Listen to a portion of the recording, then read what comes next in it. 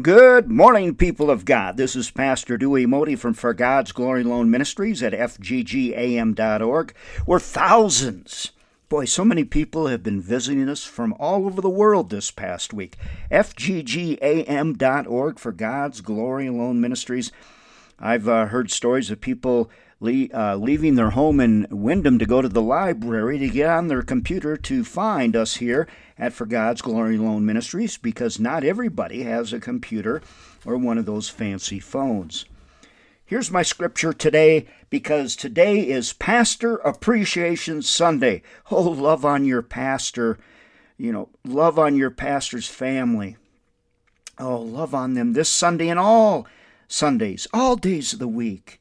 Let the elders who rule well be counted worthy of double honor, especially those who labor in the word and doctrine. For the Scripture says, "You shall not muzzle an ox while it treads out the grain, and the laborer is worthy of his wages." 1 Timothy 5:17 through 18. So today, my question to you, my friends, is, what are you doing for your pastor or pastors today on Pastor's Appreciation Sunday? The whole month of October is a Pastor Appreciation Month, but today is Pastor's Appreciation Sunday. And my prayer is that you will honor your pastor this Sunday and all days.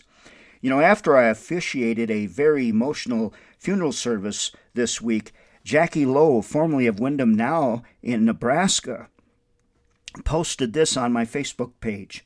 "Dewey, I think you have one of the toughest vocations right now in all this mess, Dewey. Thank you for your faithfulness, prayers, and God's blessings." And what she means by a mess is because we have a mess here in this world, because so much sin is being committed by Americans and all around the world. Many pastors are quitting. They're tired and discouraged, and I understand that.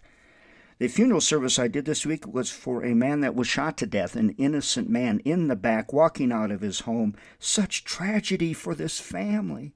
But thank the Lord, with the movement of the Holy Spirit and Jesus, and sharing the love and the promises of eternal life, the love of Jesus, so many came afterwards. When I completed my message for the funeral, came afterwards and said, "Oh, that was so inspirational." But it was not me, of course. It was God and the words that God had me share.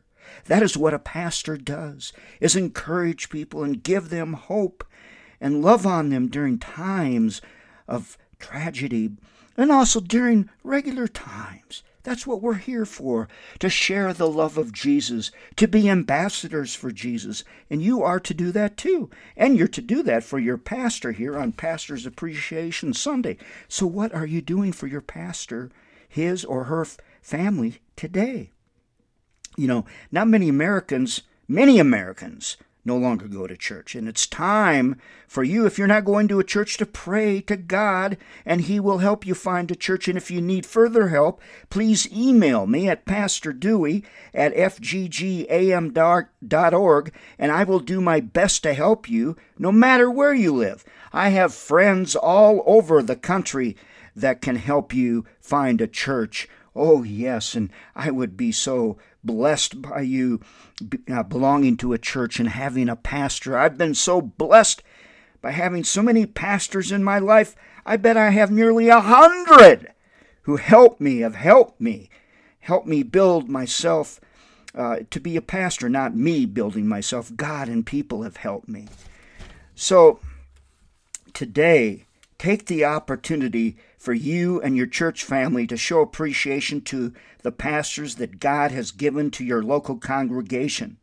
They are the ones that God Himself handpicked for the critical work of shepherding His people, keeping watch over dozens, hundreds, or even tens of thousands of souls week in and week out, a very difficult task. Oh, Lord, we thank all the pastors for equipping the saints for the work of ministry's task alone, not to mention the hours of meetings, gatherings, funerals, baptisms, and the preparation that pastors do every week.